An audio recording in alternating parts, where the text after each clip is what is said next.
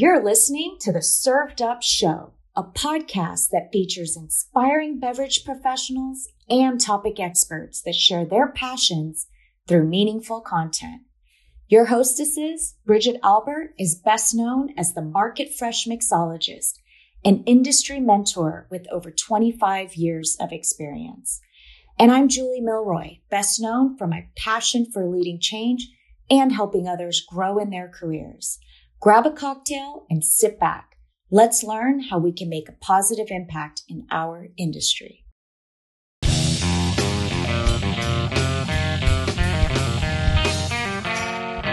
Hello, Served Up friends. I am thrilled to introduce you to Urvashi Bhatnagar. Urvashi is a healthcare executive whose career spans from all sectors of healthcare, physical medicine, rehabilitation, advocacy, and strategy. She is a co-author of a new book, The Sustainability Scorecard: How to Implement and Profit from Unexpected Solution. Urvashi truly believes that global wellness can be achieved through sustained and intentional investment in products and processes. My takeaway from my conversation with Urvashi is we absolutely need the mindset that everything we consume and dispose of impacts health and healthcare. Now sit back, grab your favorite healthy non-alc beverage, and get inspired.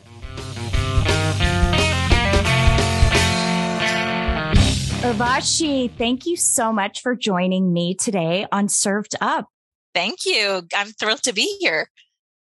Well, so great to have you. I've been looking forward to this conversation. And for our listeners, tell us a little bit about yourself. Where were you born? Where were you raised? And, talk to us a little about the young Urvashi. Yeah, absolutely. I was born in India, in New Delhi specifically. That's where I was raised. I did spend time between Long Island, New York, and India, oddly enough, during my childhood. And it was wonderful. I loved every minute of it. Definitely experienced both cultures. And of course, now I live in the DC area and love the work that I do in population health. But yes, that's a little bit of my background. And definitely my youth has, and growing up in two different countries has shaped not only who I became as an adult, but my perspective on the world, because I think my youth helped me identify that I really wanted to be in healthcare. And definitely growing up in India, you can see the impact of climate change and the impact of environmental and social determinants of health on people's everyday well-being, being a developing nation, a lot more starkly than you can here in the U.S.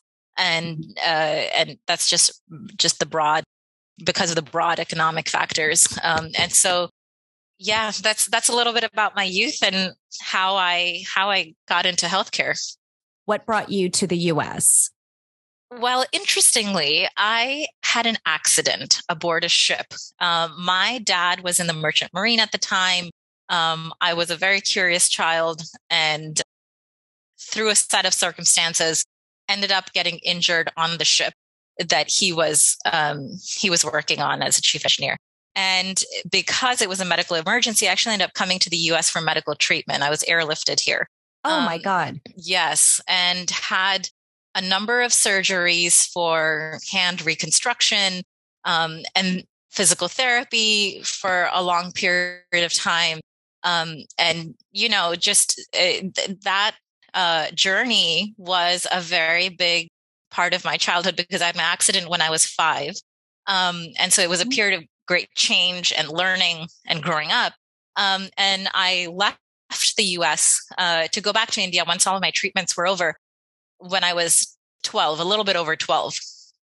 And so I have numerous friends here in the US, and, usually it's the opposite story where people arrive here from other countries a little bit later in life. I kind of went back, but I had this interesting departure from perhaps what my life's trajectory would have been because of my accident.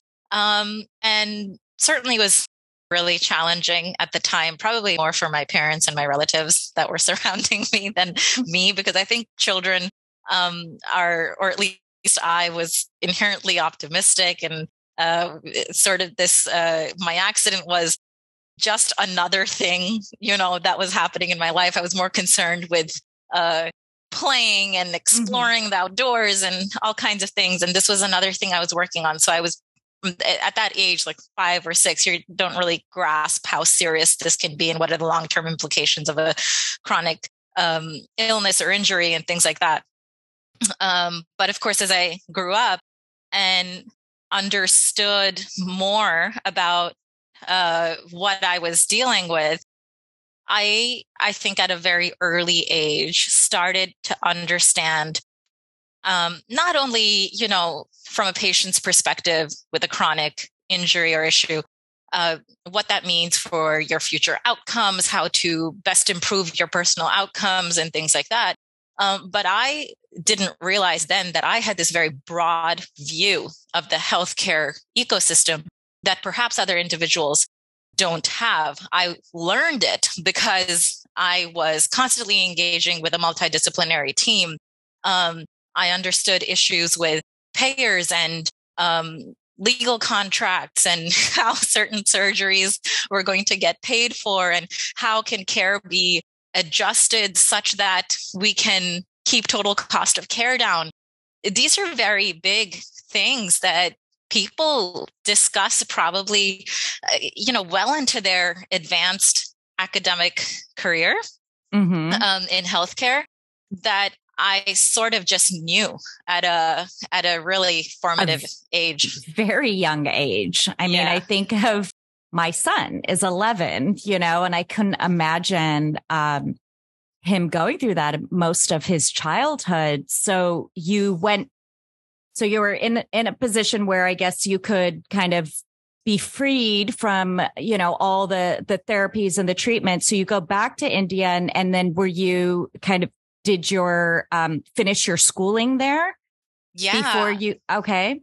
So I went back to India when I was a little bit over 12. Of course, finished my high school there and received my undergraduate education there. And I ended up getting a job in the US, which is how I came back. And but it was a really great time. I mean, I think now that I look back at my younger self in almost like a third person perspective, I can see like the journey makes sense to me now. And what I was focusing on at that time makes sense to me now, because I went back to India and I finished all of my education, of course, or at least my formative education. And it really sort of brought to light a lot of things that we study about in school and otherwise. But you see economics at play a lot more starkly. As I mentioned, the social and environmental determinants of health, how, when I started my career about 10, 15 years ago, and these were buzzwords like health equity, social determinants of health, the fact that your surroundings and your social environment has a far greater impact on your health outcomes rather than your one-time visit with your surgeon or your doctor or whoever. These are all things that we know about from academics and reading, but it really was such a rich informal and formal education on viewing those aspects at play. And I actually got very involved on the public health side of things at that time because of my formative experiences. Wow. It's true, right? I mean, it's one thing to read about it, learn about it in the books, but to actually live it, see it, breathe it, it gives you a whole nother perspective. And for somebody that at such a young age kind of went through that system and got to see what that was, I'm sure that had a huge impact in how you were able to apply what you were learning. Yeah, absolutely. And I mean, I had wonderful experiences that I don't believe I would have had in any other geography or any other situation. For example, I write about this in my book, but when people ask me, what's your why? There's so many reasons for why we pursue the professions that we do. And I love healthcare. But when I think about it deeply, I realized that I had all these formative experiences, and I happened to live in the one city where in New Delhi, where there's this amazing hospital called St. Stephen's Hospital. It's very large. And they have Asia's and India's largest post-polio ward. And so polio is eradicated now, of course. But when I started my career, it was not. And so I had this incredible time working with a surgeon that was called out by Bill Gates as being a Gates hero in 2018. And so his name is Dr. Matthew Verghese. He's incredible. And he was doing this work when nobody was listening and nobody was looking, and social media didn't exist. And so he established the largest post-polio lab in the world, and did reconstructive surgeries. And a lot of our work in PM&R, physical medicine and rehab, focused on helping these patients achieve the highest quality of life that they could and return to meaningful work, and just achieve, their goals as patients living with a chronic degenerative condition. And so a lot of this work was, of course, along the lines of like health sciences and stuff like that. But we very much focused on things like education, patient awareness, patient activation, health equity, just so many things that roll up to the umbrella of social determinants of health and health equity. But it was an incredible education, and I'm so grateful for it. No, and I mean, those things are so important, right? Like I think we put so much emphasis in like the technical part of healthcare. And I could tell you, even for somebody, I am the worst, at making sure that it stresses me out, just making the appointments, making sure you go, all the different reports that they give you. And I do recognize that it's a privilege, right? Being able to not only have accessibility to healthcare, but to be able to pay for it. What are your thoughts around that? Like the inequities? And I know you talk about that a lot in your book. So I'd love to kind of, hear your thoughts on, your perspective on health as a right, like as a human right. Oh, healthcare is definitely a human right. I mean, it can't be any other way in my perspective.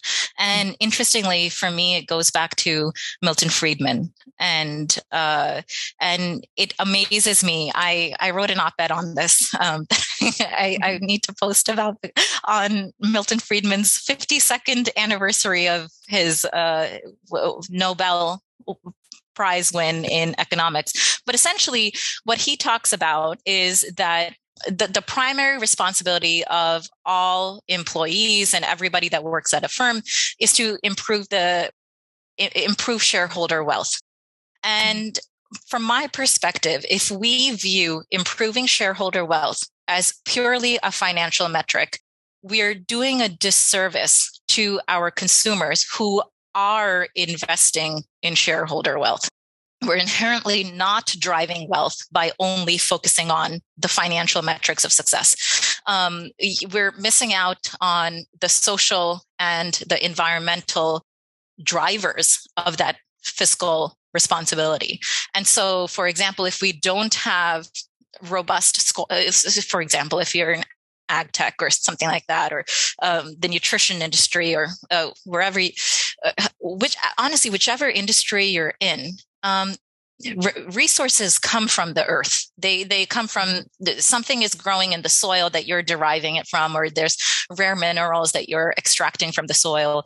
But these supply chains are complicated, and they are all reliant at the end of the day on your resources and which geography they're coming from, and the ability of that geography to sustain those resources.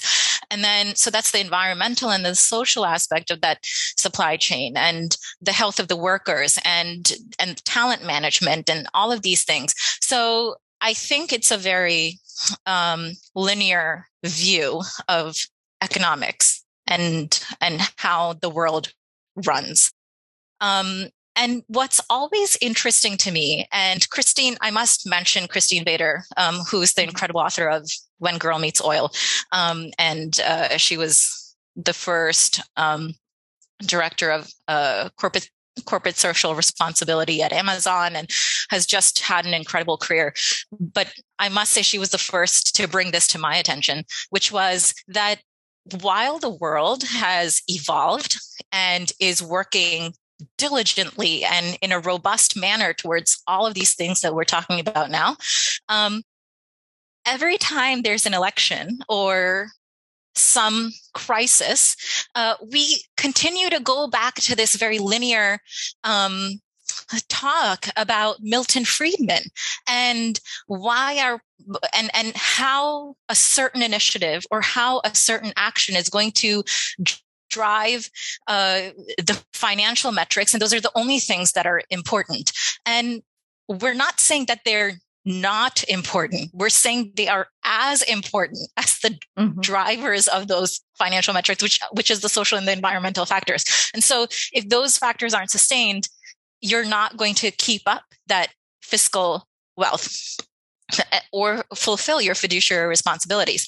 And that broader perspective of mine economically informs my view on healthcare, which is also systemic, to say, healthcare is absolutely human right because it is the right of our talent and our employees and our shareholders and our entire consumer base. And we need to expand the definition of performance. What's performance? If it's my toothpaste, then what's the difference between company A and company B producing toothpaste? It's all, if you're going to say that I just want my teeth cleaned at the end of the day, and then it doesn't matter what you buy. But if you're starting to segment on, teeth whitening and ability to, prevent plaque and all of this stuff, and you also want it to be non-toxic, and you don't want super high levels of fluoride or whatever it is that, all the factors that you're considering. Now, don't you realize that you've gone beyond the functionality of the product?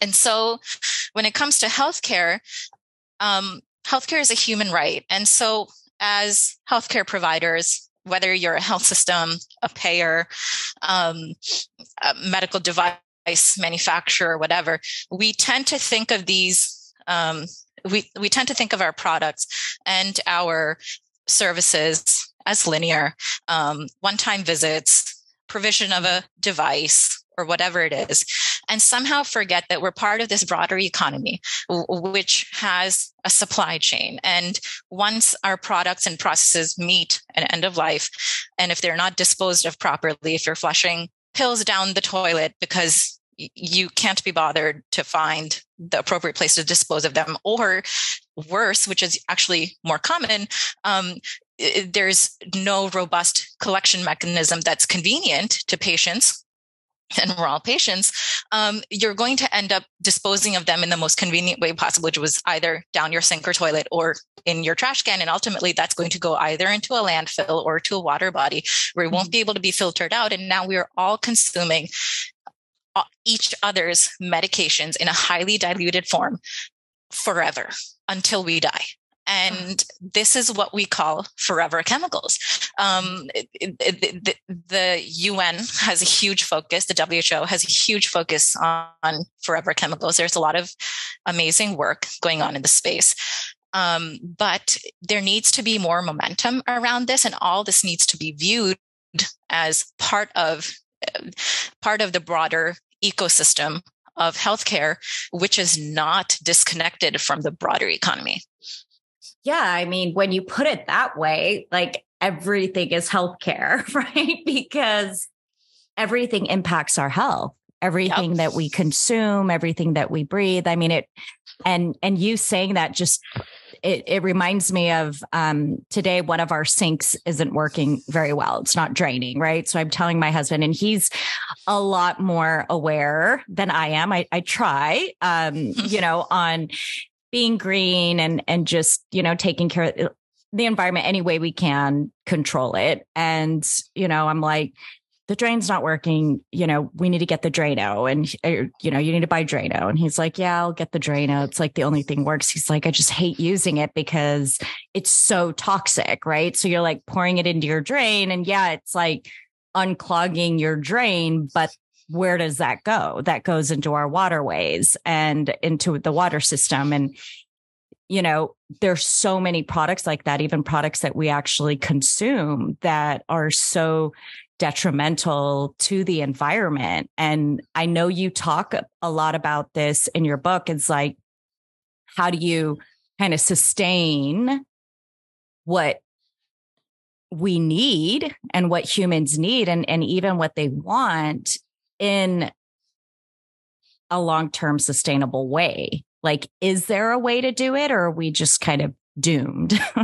Yeah, exactly. Right. And that's almost like where sometimes I listen to Elon Musk's interviews and then I think, okay, if I had to respond back to him, I would say, Elon, life on Earth has to be meaningfully extended in some way. And it's not going to occur just by taking people to Mars. We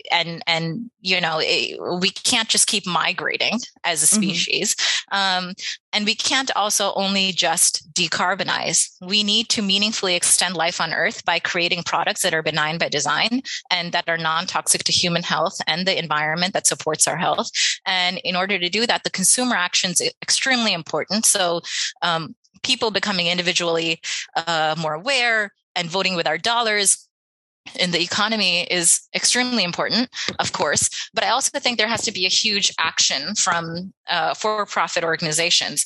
And I see that happening more and more, and I'm actually very excited by it. There's, and you probably know from your work in beverages, but there's so much more consumer action now than there used to be. For example, when you look at the cosmetics industry, even,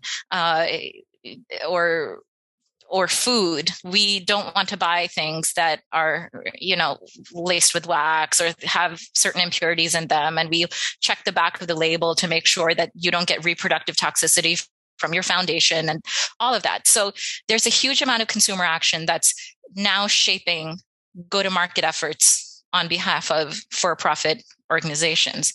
And what we can do from a sourcing and procurement perspective is really start shifting the focus in the supply chain to, if you're large enough, then you can really pressure that supply chain and pressure certain ingredients out and innovate them out. And really see the reward of that in your bottom line.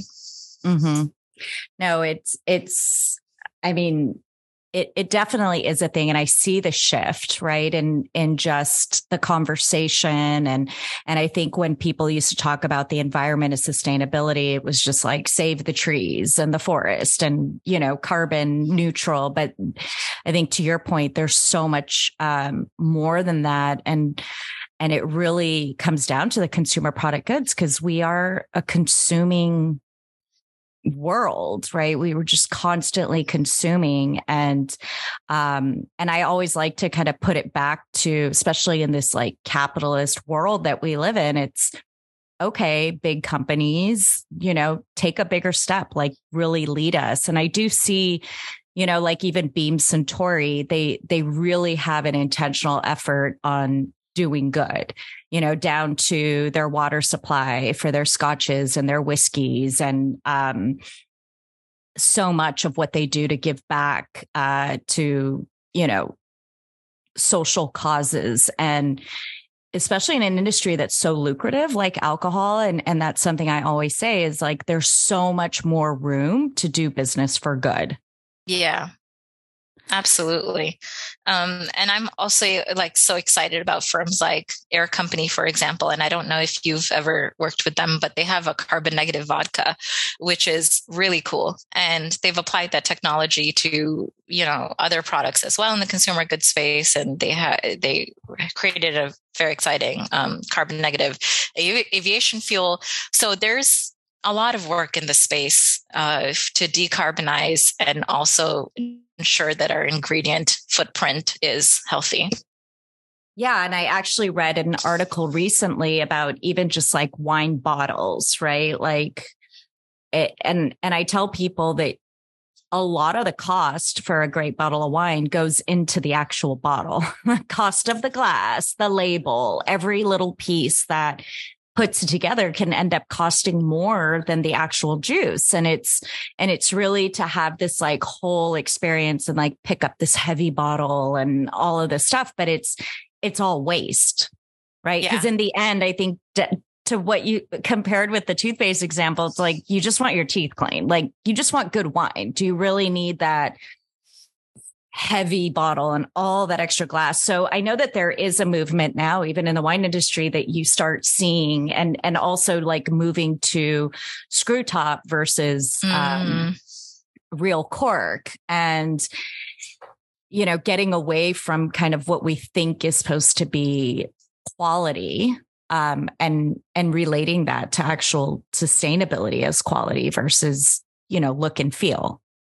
Yeah, exactly. And I do think in the future, you see it with Generation Z already and how they're changing spend of wallet, how you see the footprint of that and how quality is becoming not only part of our transactions, but also a social currency.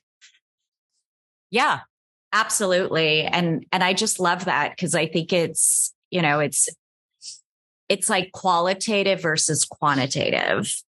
And, talk to us a little bit about your book. And you mentioned it as like a scorecard, right? To show business leaders and innovators how to create breakthrough sustainable products and processes that are good for the planet. So frame that up for us. Like what is kind of, and I was reading through some of the reviews and great reviews, and people are like, oh my God, every CEO needs to read this. And I think especially in an environment, as you mentioned, with what the consumer is looking for. And in my space in beverage alcohol, there are so many more people getting into kind of that product space, right? And wanting to create a consumer product good and leaning towards alcohol. I love it. Like, I feel like it's finally creating equity for so many people. But how would you kind of use your book? How would one use your book as the scorecard guideline if they were to get into starting a new brand and a new product to do it in a sustainable way early on? Yeah, thank you for asking. Great question. So I would say, at its heart, I would say our book is an innovation book. It's about innovation and scaling innovation. And so when you think about startups and people focusing on products and really trying to differentiate themselves in the space, I would say that it's about embedding sustainability into your corporate strategy. And when you do that, you view sustainability as another line item that needs to be incorporated versus another department or competency or another check mark that'll occur once the entire product is developed or once a certain set of core things have been accomplished.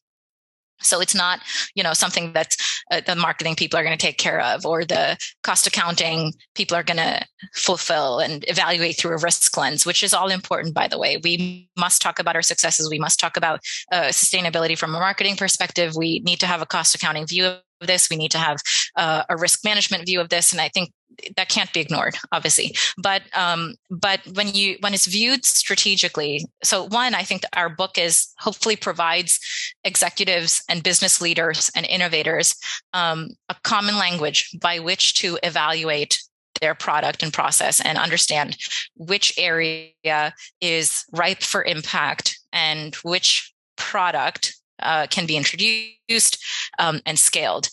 I think for smaller organizations or people that are starting firms, I think the advantage there is that they're more agile and they'll be able to take advantage of the viability of sustainability and think about it along sort of the four principles that we talk about, which is waste prevention, maximizing efficiency and performance, using renewable inputs, and ensuring safe degradation.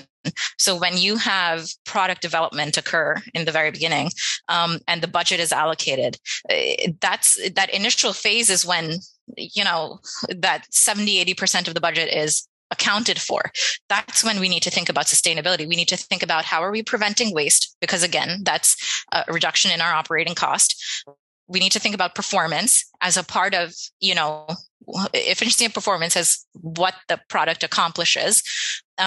Whether we're using renewable inputs, and of course, we'll be able to champion that at the end of the story. And also thinking through the entire life cycle of that product to how it's going to degrade, and whether it's going to degrade safely. If not, what can we do about it? Is there a way we can collect, end of life products? And looking at all of that is only to our advantage, because it's money left on the table if you are, for example, a chip manufacturer or something like that. And it's far easier and far more cost effective to collect these things and develop a collecting mechanism for it, versus, just go ahead and mine new rare earth materials and things like that. And I'm sure that's applicable to CPG and beverages as well, where collection might be cheaper. The collection pathways might be cheaper than creating a whole new bottle and creating, and sourcing new cork and that kind of thing. Yeah. I mean, I think I love those 4 principles, and I think this is so relatable right now with, you describing your book as a book for innovation and scale, right? Because that's really the space, in our space, the beverage alcohol space, right? Like you start small, but the goal is always to scale, right? And there's even some of our, biggest brands, it's all about innovation every year, especially spirits. Like you have to come out with innovation every year to hit your growth numbers. And I feel that as suppliers come out with innovation, it's always, it's around trends or flavor and this, but it's not necessarily focused around how can this innovative product be more sustainable, and meet kind of those 4 pillars that you had mentioned. I know that you had mentioned this to me before, that you had this like little passion for this industry. If you were to create your own brand following your principles, like what, and let's just say it would be in the beverage alcohol space, what is some kind of innovative vision that you would be able to use using your principles? Oh, wow. Interesting. I love that question. I'm putting you on the spot. I'm like, I love it. You know what? I think I would create a brand that I wanted to think about this a little bit to come back with like a refined product. But I wonder if I could create, whether it's a beverage like a wine or something, or a food product that can demonstrate to consumers how they're going to get more nutritional value out of what I've produced versus anything else in the market. And so if it's like for example, vodka or wine or whatever, that they would be able to maybe derive more, like maybe they would absorb more alcohol per unit, and therefore consume less per glass, and still achieve the same benefit or what they were looking for. At the end of the day, while being sustainable. And I would talk about the whole thing. I would talk about the economy of waste and how in the production of it, we've, minimized packing and used recyclable material and used renewable inputs and ensured soil quality and ingredient quality so that they are in fact achieving their happy hour benefits sooner, and therefore we're spending less money per bottle or per glass. I would have to think about this a little bit more as to like exactly what that product would be, but I'd try to create something that it could fulfill our scorecard and say that they were going to get more nutritional value out of it, and achieve higher performance sooner. With less consumption. Yes, with less consumption. That's interesting because one of the newest fads are low alc. Yeah. Right? So I think there's and non-alc. Yes. So there is this, there's one brand called Ritual, right? And it's non-alc and it's a whole line. And their whole thing is, well, we can still have that social gathering, happy hour, consuming without the alcohol, right? But how do you do it in a way where, again, you're not just wasting, but consuming in a good way without waste. But I like it. I feel like there's something there. Yeah. Like how can you consume without waste and have no alcohol but maybe provides you something else? Like maybe it provides you some nutritional value. It's actually maybe a health drink that doesn't taste like a health drink. I mean, look at us actually doing some product brainstorming here. I know. Well, I've been on this kick. I've been talking to so many people that are really starting up new brands, or whether they're in their ideating stage or they're in kind of that next step on wanting to scale.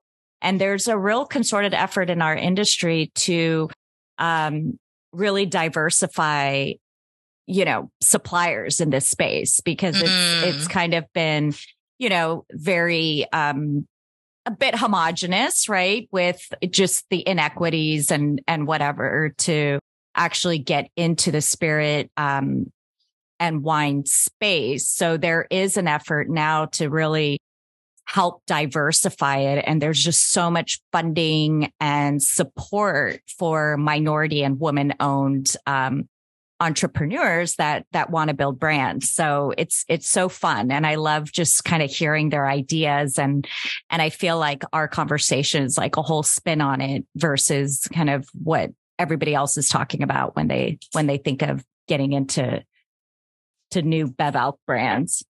Yeah, absolutely. And I mean, so thinking about and women and minority owners, and like double minorities, what if you're a minority and a woman? So yeah. So what about creating a product for women? Like, so for example, how there's, well, better than anyone else, like the 0% alcohol, beer and things like that. Low carb. Yes. Yeah. Exactly. I'm one of those. I love my Michelob Ultras. Exactly. So I was Googling the other day and I was thinking, oh, this would be great because I'm 20 weeks at this point. I wonder what I can have. And I obviously don't want, any risks to this baby. And I was thinking, okay, well, I know that you can have a glass of wine a month or whatever it is, but I was like, it doesn't matter. I can hold out. And so, but when I was reading the articles on it, it talked about how, alcohol may still be present in the product, but it's less than 1%, or it's like, 0.9 or 0.8, and therefore, they can still write 0%. I wonder if someone can create like a completely alcohol-free beverage for pregnant women to also feel included in these low alc, no alc hangouts. Yeah. And I think that's something actually, my manager, Chris, shout out Chris, mentioned that is, they were with their group of friends. One of the wives is pregnant, but she wants to partake. She wants to, kind of be a part of the action, but like, who wants to just sip water or iced tea, right? Like, and so restaurants and bars are actively creating like non-alc cocktails and kind of, yes. And there's so many great ones. Actually, my husband ordered I have one of the coasters here, Gia, GHIA, which is a non-alc bitter. And it's delicious. It's like, if you like Aperol spritzes and stuff, it's like an actual, a bitter, like, and made with a bunch of different herbs and, different roots and stuff. And you just put it over ice with some sparkling water and it feels like you're having a cocktail. And I kind of feel like the product is there, but it's like, how do you bring that, that experience or that create that moment so that people can relate with it and know that that's available. Yeah, exactly. And at the end of the day, I mean, it's interesting how you phrase that, because at the end of the day, it feels like it's about experience, right? Because there's a whole population out there, like all these large segments of the population that are being excluded from an experience. And so it's about improving customer experience. And so if we're trying to improve their experience, increase customer satisfaction and long-term customer value and that kind of thing, it makes sense to not only be inclusive to these entire populations with these products, but also make them nutritious. Yeah. I like the nutritious part. And I mean, I think, one of the things I wanted to talk to you about as well, and I know we're getting closer to time, but maybe we can squeeze it in towards the end because it's been such a big topic of conversation with, all of our fellow chief sisters, is the space around femtech and just feminine women's health in general, right? I feel like, and I think we all know, and you agree, is that we just don't know enough about our health, especially as we get older and we start, experiencing stages of menopause and there's just not enough investment in that space. Like perhaps there could be a beverage that helps with the menopause process. Exactly. I mean, and that's really creative. At the same time and educates you at the same time while you consume. Exactly. That's exactly it. And I mean, that's brilliant. But that's exactly what we need more of, like to be healthcare, to be viewed, like you mentioned, as a part of this broader economy, and a product like that would achieve that. Right. And it would increase, awareness and that kind of thing. And yeah, and I mean, I'm sure this whole problem statement has something to do with the fact that women were excluded from the broader economy or were not rising to the highest levels, fast enough, or were leaving the workforce when they were having kids, and therefore our perspectives weren't heard. And it affects everything. It affects the economy. It affects how households spend their dollars. It affects your own awareness about your own body and the underfunding in women's health, even in health systems and regulation. It affects everything. And so I think that femtech movement is extremely important. And I love the fact that it can be broadly applied to, I mean, it's industry agnostic, which is amazing. Yeah. It's like fem generation or fem century, whatever we want to call it. But you're so right. I feel like as women, when we go through these different stages of our life, whether it's, whether it's women going through puberty and having to deal with kind of your menstrual cycle and then pregnancy and then menopause, it's like, we're just kind of like put to the side. Like, okay, you're going to disappear for a while and we're going to just act like you're not here. And society just keeps moving on instead of being inclusive to these kind of natural occurrences that make women so incredibly amazing and have them be a part of, these solutions. And I feel like we're at the cusp of that. Like, I feel like that's finally starting to happen because women are speaking up and they're speaking out. Yeah, I totally agree. And what's interesting is that when you think about it in terms of like the opportunity, what's amazing is that all these people who were so concerned about, their fiduciary duty and like increasing shareholder wealth completely ignored half the population's experience and customer satisfaction. And the fact that they had no place to spend their dollars for improving their own experience. Yeah. And It's so true. They were just kind of looking down that same hole, looking for a different result. Yeah. Right. Instead of kind of opening up and like, oh, well, here's half a population that we haven't spoken to or included. Yeah.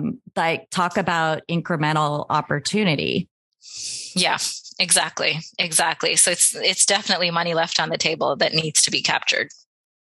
Well, I feel like we've just kind of scratched the surface on some deeper conversations that we can have.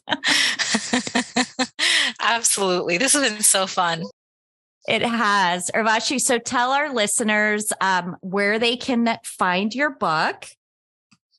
So, you can find my book wherever you buy books. So it's called the Sustainability Scorecard, How to Implement and Profit from Unexpected Solutions.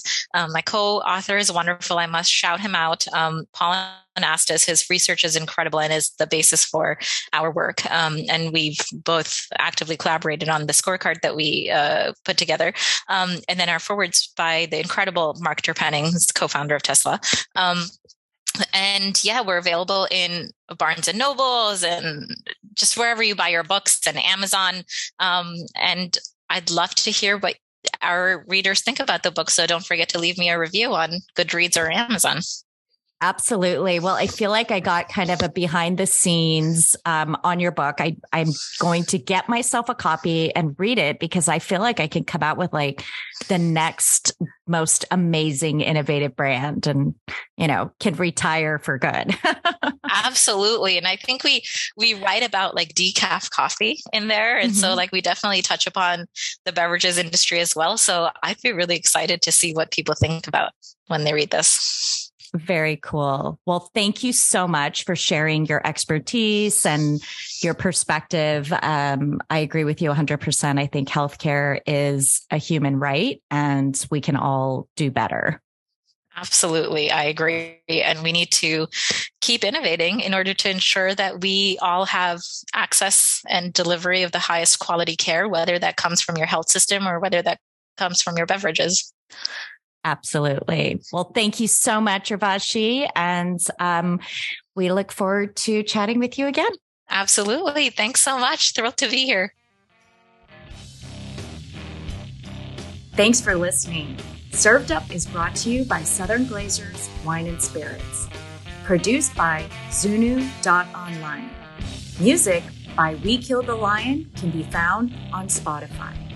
Make sure to subscribe to be notified of future Served Up episodes. Cheers!